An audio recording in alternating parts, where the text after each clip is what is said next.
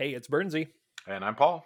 and this is the Hi-Fi Sci-Fi Podcast, a podcast where we talk about Star Trek: The Next Generation, except for the times when we talk about Star Trek Lower Decks, which is right now.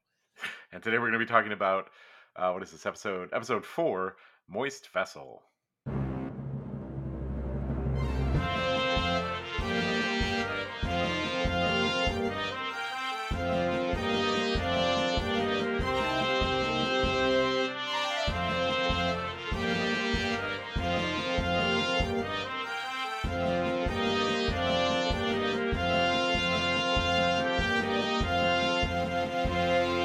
And in this episode, the the vessel does in fact get too moist. There is a direct reference to the humidity, like going off the Fair. charts. Almost, They find a almost like Genesis device, though.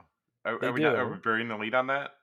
Yeah, I mean, it's an alien version of the Genesis device. Yeah, I mean, yeah, sure. but it's a direct call out to the it's basically they're describing the Genesis effect, right? Sure, They're okay. like, this device is used to go to a planet and then you terraform it with all this juice, and it's just a alien ship filled with alien terraforming juice. It's a big enough ship that requires two vessels to pull it, right? So we've Two got vessels? Like still, two I need two another. vessels. Need another run at that. I need another run at that. Okay. Yeah. Two vessels. Yeah, my Chekhov's not great. Nope. But I appreciate the times at bat there, Paul. That Yeah, was I good mean, I work. think I did strike out on it, but yeah, I I'm guess pretty sure it's just a hard W at this point, isn't I it? think so. Isn't it the substitution of the V for the W? It's because if you're thinking about like Star You know, Trek that's what 4, I was swinging at. nuclear vessels. That's what we're looking for. So now Uh-huh. there are two vessels. I did give you grief for the Scrooge McDuck, so I think this is payback for that. So Yep. Karma, my friend. Karma. So, this is an interesting episode for a couple of reasons. It's another episode where we kind of have like some splitting off happening of the lower decks crew, right? And like, as much as I love the main plot of this device, the main plot device of this episode, I have to say that like my favorite part of this episode is just all the Tendi stuff. really, so I was thinking that I thought this was kind of one of the weaker B plots so I far. I'm about it because what I love about it is like it's very much in service of setting up Tendi as a character, Sure. and it made me like her a bunch just because it's like it's sort of, we haven't had a character quite like this in Star Trek since Reginald Barclay, right? Sure. Who's I think Tendi is a much more charismatic version of Reginald Barclay, but at the end of the day, most of her angst comes from like, I just want people to like me, and she's just trying I think really that's a really hard. very charitable read on Barkley. Well, sure. I mean, sure. You can get into a lot about Reg Barclay. I mean, creating holodeck duplicates of your cohorts, and then using them as digital playthings. Sure, that's probably a little bit more problematic than some of the stuff that Tendi is demonstrating here, which is largely just nervousness and generalized Yeah, anxiety, right? Which is just I think it is. I think it is a good B plot. I just think that in this one, I'm more excited about the A plot. Maybe is a way to say it, because it's not to well, say I dislike the B plot. Maybe, it but was the description of what happened. So the B plot is like Tendi basically like making an enemy on the ship inadvertently yeah, in because something she she's very excited by. Right, she's super yes. excited to go and do this thing, and then she accidentally turns this into a place where she makes an enemy. Yeah, Well, and I was on board with this as a thing because like she's describing it to Rutherford as like, so I'm gonna go do this thing and I'm gonna go see a transcendence. It's gonna be great. And he's like, well, what's that? And then she kind of describes it, and then he says, oh, like being a Q or like the or traveler well, he says, or a the traveler, or a the um, traveler. which I Yeah. thought was a great line too. And her Um, response is great, where she's like, no, it's just more like studying for the test so much that you actually become become the the test. test. Yeah. And that's such a front row kid response to like Oh this yeah. whole Yeah. Fair. thing that I don't know, for whatever reason in this It's episode, I almost. just, I mean, I would pitch that it's almost more West than Barkley. Yeah, but Wes was never really that socially awkward. Like, he was able to interact Okay. with He he yeah. interacted with his peers just fine. It's just that he got dismissed because he was a kid. But it's not for anything that he did. It was just purely because of his age, right? They're just Yeah, like, okay, that's fair. Tendi is swinging out there, and it's just that she's swinging at everything, and she's swinging way too hard. And like the part where she knocks over the ceremonial gong into the sand mandala, like Oh, yeah. as he's in the middle of supposedly transcending. I love their interactions with the replicator because she immediately goes over to it, and when she says, like, "Colorful sand, room temperature,"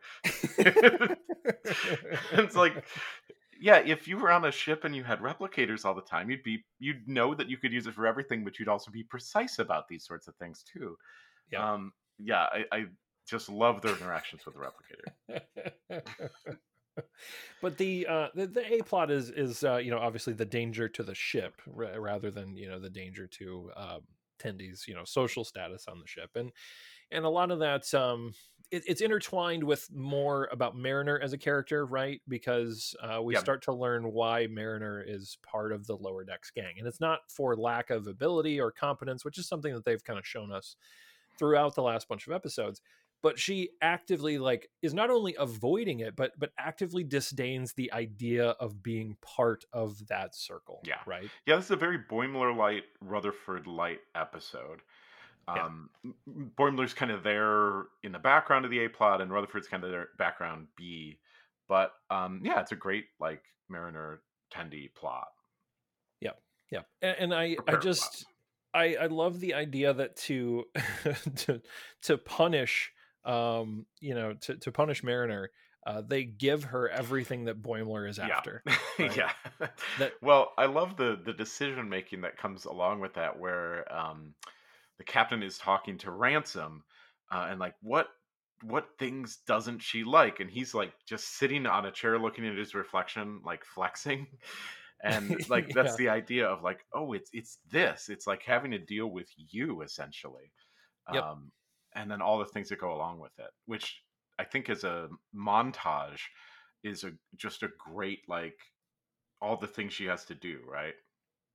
Well, and they do give us a little bit of insight into what the quote unquote worst jobs on the ship are, right? Because Well, they yeah, go because through yeah, we're their jumping assignment over list. the part where like yeah, she gets the worst jobs first, and then she gets the quote unquote best jobs. So we just breezed over the worst jobs.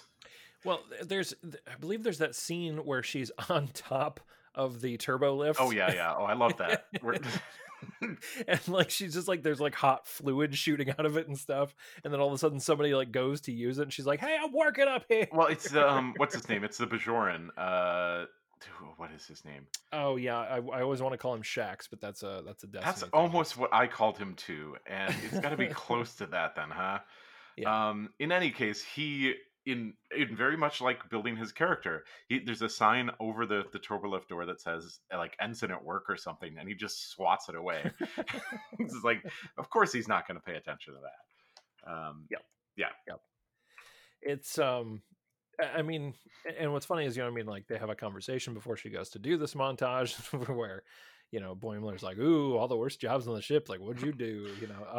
And I have one question because we have that scene where after I think she does the turbolift job first, and then she goes to do the holodeck job. What is it that she's pulling out of the holodeck that stinks so bad? Like, what well, what is that? I think they talk about that. Is that all they like just waste, like bio I waste? believe that is the read. Mm-hmm. Mm-hmm.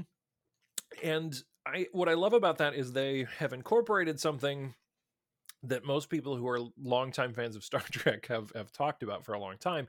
And in fact, I believe there's even papers written about the idea of like what happens if you create a perfect simulation of reality I like mean, at there's a will. Futurama episode about that, right? Starring Yep. Lucy Liu. Yep. Yep. And like they just, like many things in lower decks, they 100% lean into the thing that is just like kind of always been there, but they never really talked about it. At least here they're willing to like, wink and nudge Yeah. at the thing that everybody's like, oh yeah, that's what a holodeck's for. And then the well, the carbon filters, and I think Boimler is the one who summarizes it there. He says, "You have to scrape carbon off of slightly harder carbon." Uh-huh. But then when she's doing it, like, it kind of does look fun, right? It's one of those satisfying tasks where you just have to, like, it's like power washing a deck or something, you know? It's pretty much exactly that, where you just have to Yep. sweep a beam over an area, and then that part is clean. And of course, you could race that, um, which is what it turns into very quickly, which Mhm. is the end of Mhm. that first arc of the quote unquote bad jobs, because Ransom sees her having fun with these bad jobs. Yes. Yep. And so then the decision is made that instead a true punishment for Mariner is to promote her to the senior command staff. So she has to sit in all those meetings with all those insufferable people. Report to ops for review of scheduled ops. This is one of those lines. I think there's so many different like references to ops like in this Oh yeah. show, which I love that they've made that a punching bag because like wasn't it the first episode where they're like, actually I'm pretty sure like half of this ship is ops. Like Yeah, yeah. Yeah, and then she has to report to executive poker. Um, she gets to do the audit, but then when she finishes, she has to audit the audit. Um, oh my god, yes. yeah, I'm forgetting what else goes on in those, but I think the poker scene is so good because it's such a send up of. I mean, TNG played with poker so much, right? Yeah. And to great effect. Um, but this is that like read of it. Well, what if everybody was kind of bad at it? Like, what if you didn't have Data there? Like, what if you didn't have Worf there? And everybody was just kind of bad at poker. This is what it would look like.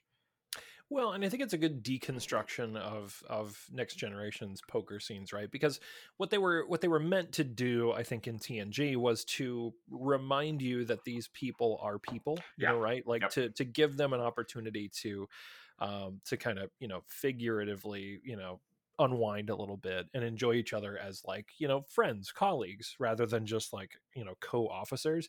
And what I love about what they did with this in this episode of Lower Decks is they turned it into this like awful forced ritual. Yeah. It's like instead of being about friendship and just like bonding with some people that you genuinely like care about, what if you were all just forced to be here and everybody sucked at it, but it was a thing that you did Yeah. because it Yeah. was like, well, you have to do it. Well, even when she tries to go all in with nothing, they're like, "No, you can't even do that. Like, this is a friendly game. That's not what we do here." Yeah. Um, as everyone folds around her, but I also can I rewind real quick and just say like one of my favorite like visual gags in the entire episode is like right away when she's getting pulled into the conference room to to be seated with the senior staff and sit through one of her first briefings. Boimler's in the background squeegeeing the oh windows. yeah, yeah, yeah, yeah. Well, and that's the full arc of the episode, right? It's the resolution at the end. The idea that like Boimler wants this job because the replicator program in that conference room is better. It has better food than the replicator program they have. So Right. if he does all these like jobs cleaning up the conference room, he gets to like make himself lobster or whatever, Hmm. that they can't replicate down at his replicator. One would suspect, but Hmm. Hmm. um, but yeah, having Boimler there for the pinning ceremony essentially Yeah. is a great character to have in the back Yeah. for so many Yeah. reasons.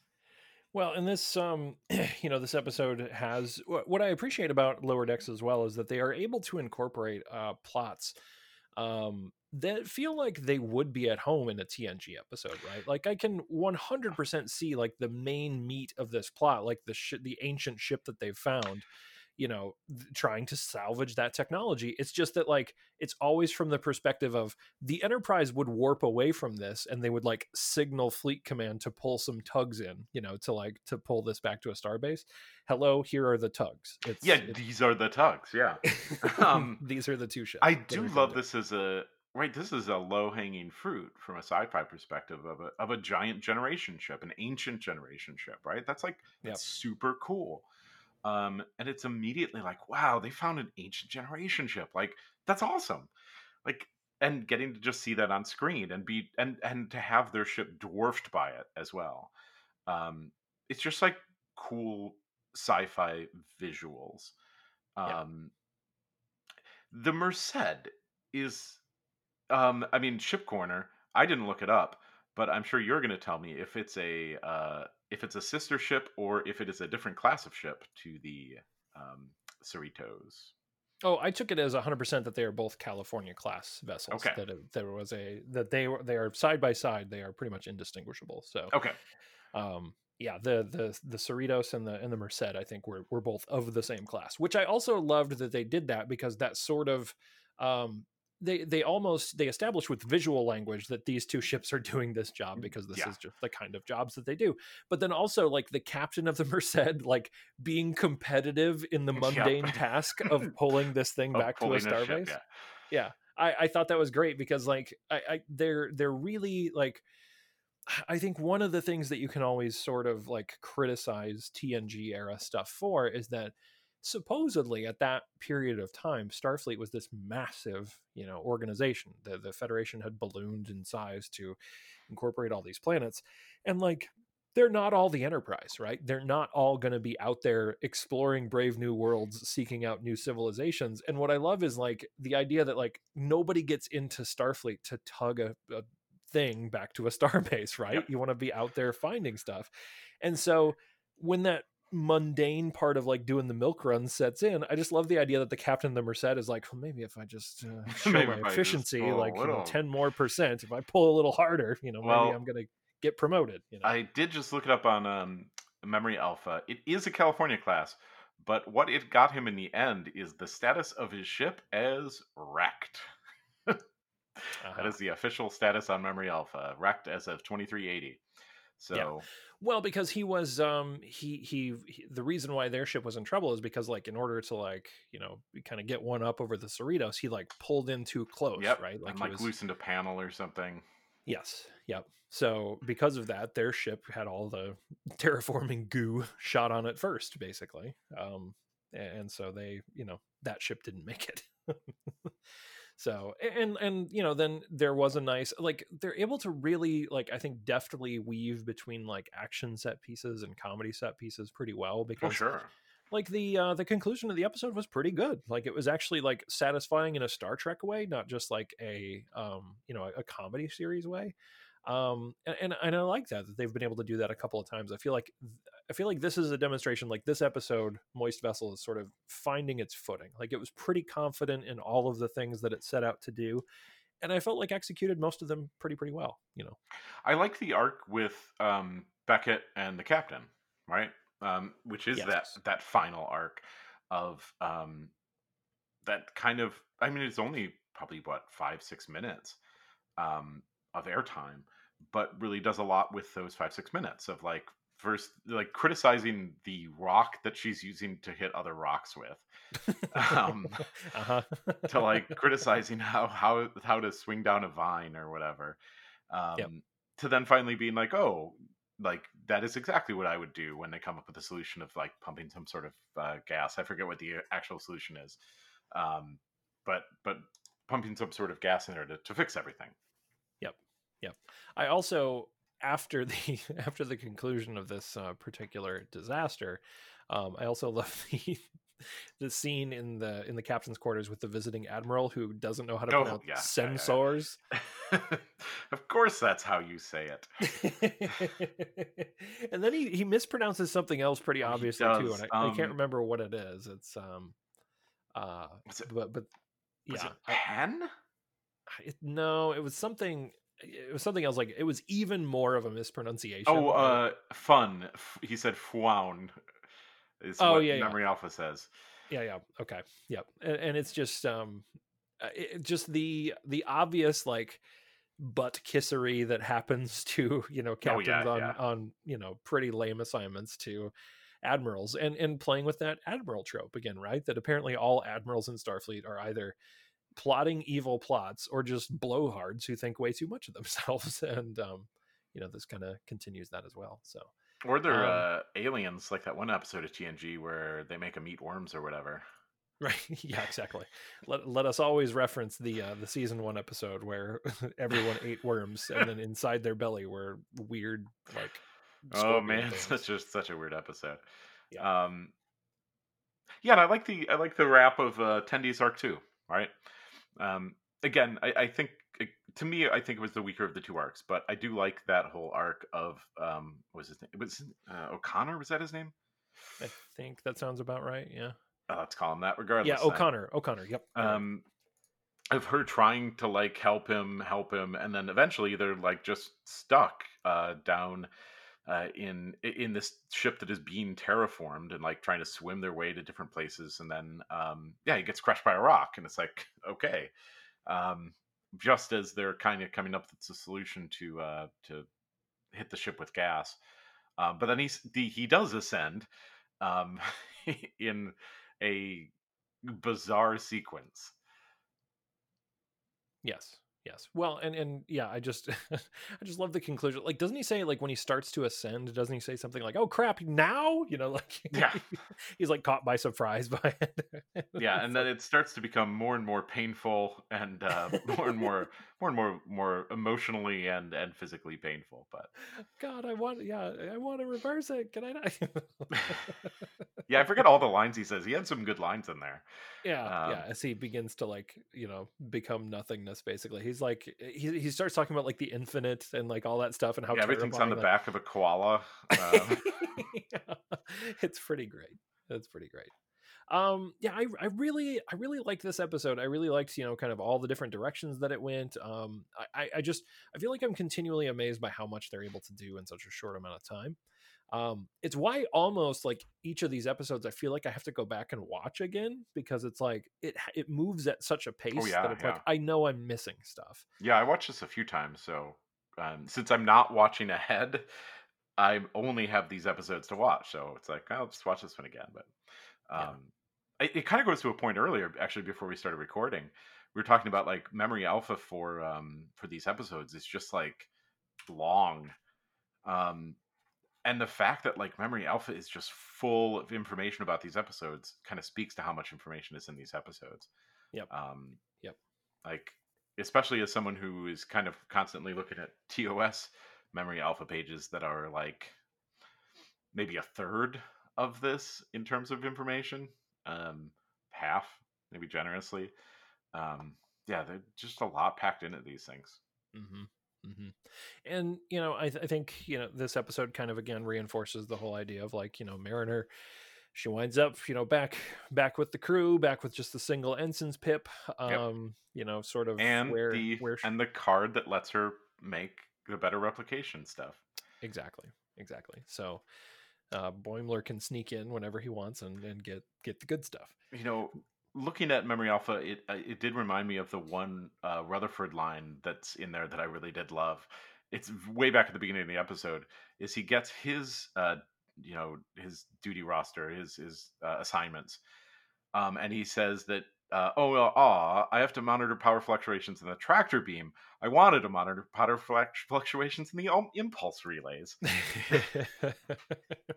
It's just like yeah he so much in his character right there. mm-hmm, mm-hmm. But Yeah. The God, I'm looking at the quote right here where it's like we're talking about the Admiral Bassery or whatever. It's like, is this how your crew treats authority when it's known I mispronounce things? Are you really making fun of me? wow.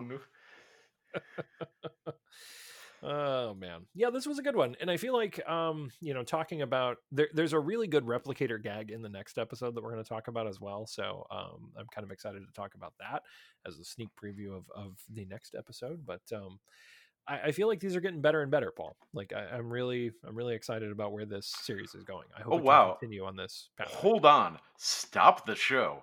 I was Okay. checking in on who voiced Vassery because I was like, you know, they've been getting some good voice talent in there, and maybe they got somebody good for Vassery. Vassery is just Fred Descatori, who does great works as Shax. We were right on Shax. So it's just Shax doing another voice. But O'Connor is voiced by Haley Joel Osment. Oh, really? so Wow. so there you go. That's okay.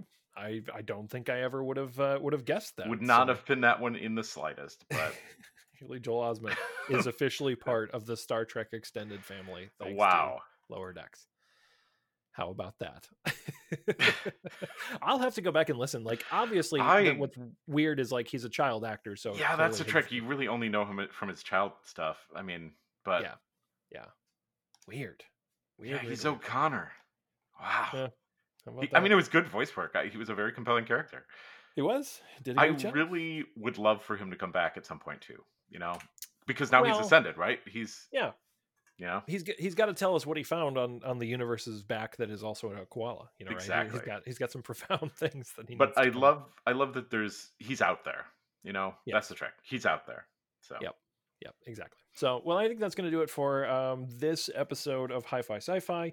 Again, we were talking about the fourth episode of the first season of Star Trek Lower Decks, Moist Vessel. We'll be back next time when we talk about episode 5, which is Cupid's Errant Arrow. In the meantime, you can get in touch with us if you just go to our website, hi-fi-sci-fi podcast.com, all one word. Or if you go there, you can also find our social media channels as well. And find us wherever you get your podcasts. I think we are probably overdue for a visual refresh of the website. So at some point, we'll probably try to get that out there as yeah. well. We're working our way towards relaunching the main series when we get back to TNG and talking about season 3. But I'm having fun with Lower Decks so far. And we do have a new theme, right, for the last few episodes, which will continue. Yes. And thanks again, Chelsea, my co-host from 30 Beam Up, which you should also be listening to. Wonderful theme. I guess you already. I mean, if you're listening to this, you already heard it. So That's right. I guess go listen to it again, or And it I guess and if just listen to our next episode. It's on there too. So if you also can't get enough of Paul and myself, you can also listen to our other podcast where we talk about video games. It's sort of a video game book club podcast where we talk about the video games we somehow missed. I think very soon, like if not right when this episode posts, perhaps shortly thereafter, the second part of our epic two-parter about Earthbound will be posting the SNES Classic. So yeah, check that out as well. You can find us on Twitter as well, all that good stuff. Basically, just go check out the website. It's all there. Hi-Fi Sci-Fi Podcast.com. Until next time, I'm Bernsey. and I'm Paul. And we will see you at the next generational ship that is filled with goo that terraforms a planet because reasons. They never said what the goo was, right? Terraform juice. Yeah, terraform juice. Good enough. Don't dwell on it. Just don't think about it.